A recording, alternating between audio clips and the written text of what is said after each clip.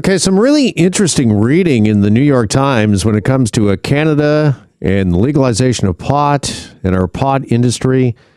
There's a recent article entitled, "After the Green Rush, Canada's Legal Pot Suppliers Are Stumbling."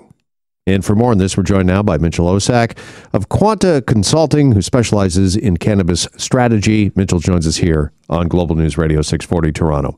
Mitchell, nice to speak again. Welcome back to the program. Thank you, Jeff. Great to be here.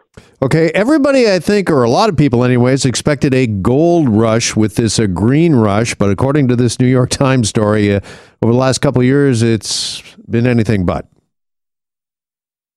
Or so the New York Times says. Okay. I wouldn't go so far as to say it's fake news, but it's incomplete and dated news. How so?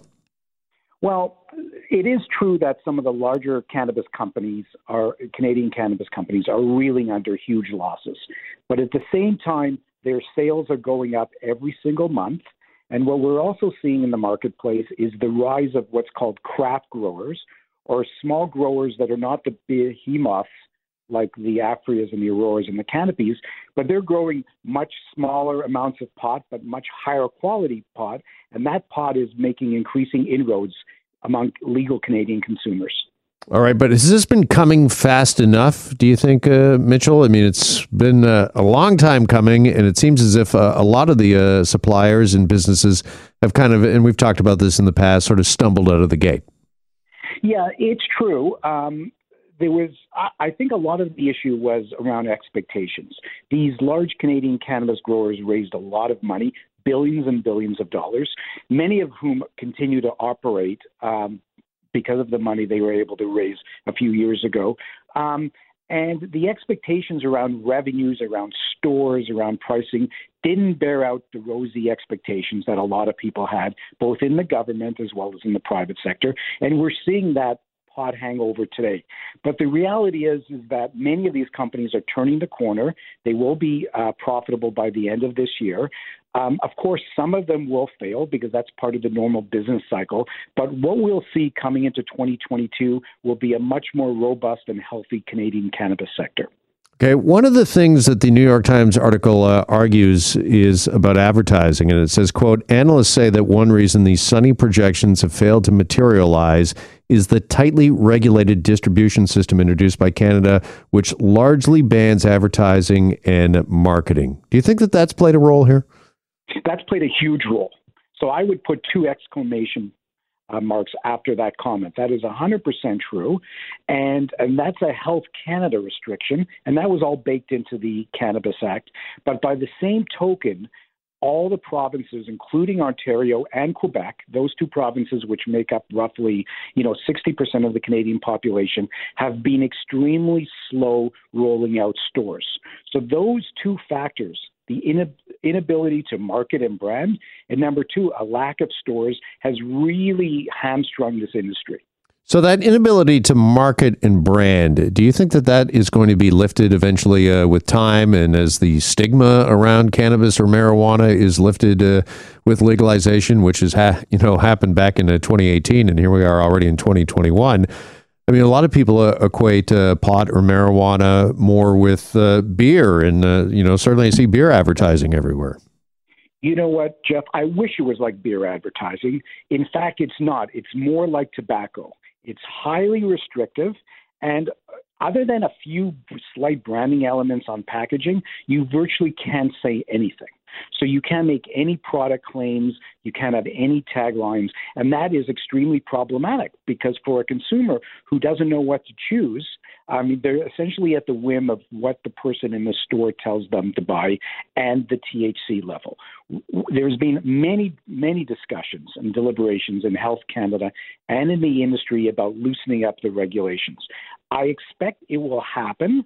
I just don't know when it'll happen, but I don't foresee anything in the foreseeable future. And I don't believe we're going to get to a situation where you have beer advertising around parties and young people around pools. That's not going to happen in cannabis for the foreseeable future.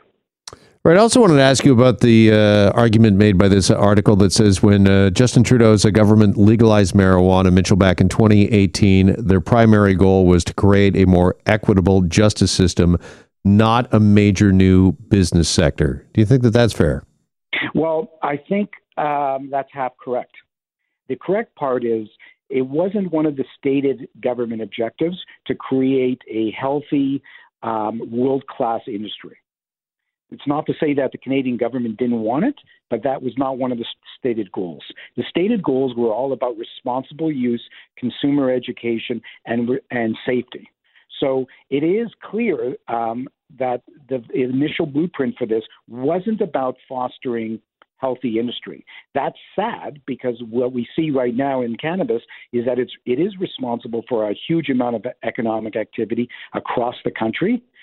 The government could throw a few bones to this industry and certainly loosen up some of the restrictions around branding and so on and allow it to compete, not only compete in Canada, which is important, but as well compete globally because many Canadian cannabis producers are now exporting to Europe as well as Israel. Well, and that leads me to my final question, which is there's a major new competitor that is looming, and that is Mexico, because lawmakers there legalized recreational marijuana use last month. How do you think that is going to affect or change the cannabis business climate in this country? In the short term, I don't see it having an impact at all.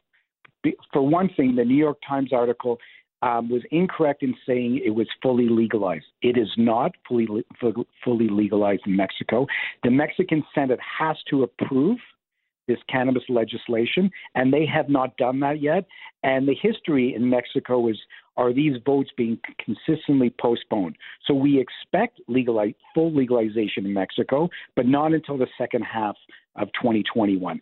But still, even if that happens, it'll be some time before trade regulations get sorted out and Mexican companies are able to mobilize and decide to export into Canada. If you think about tomatoes and peppers, for example, we get a lot of those from Mexico, but we also grow a lot of those here. So the Mexicans will be competitors.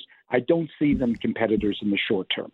All right, Mitchell, good stuff as always. Really appreciate the conversation, and thanks for joining us this afternoon.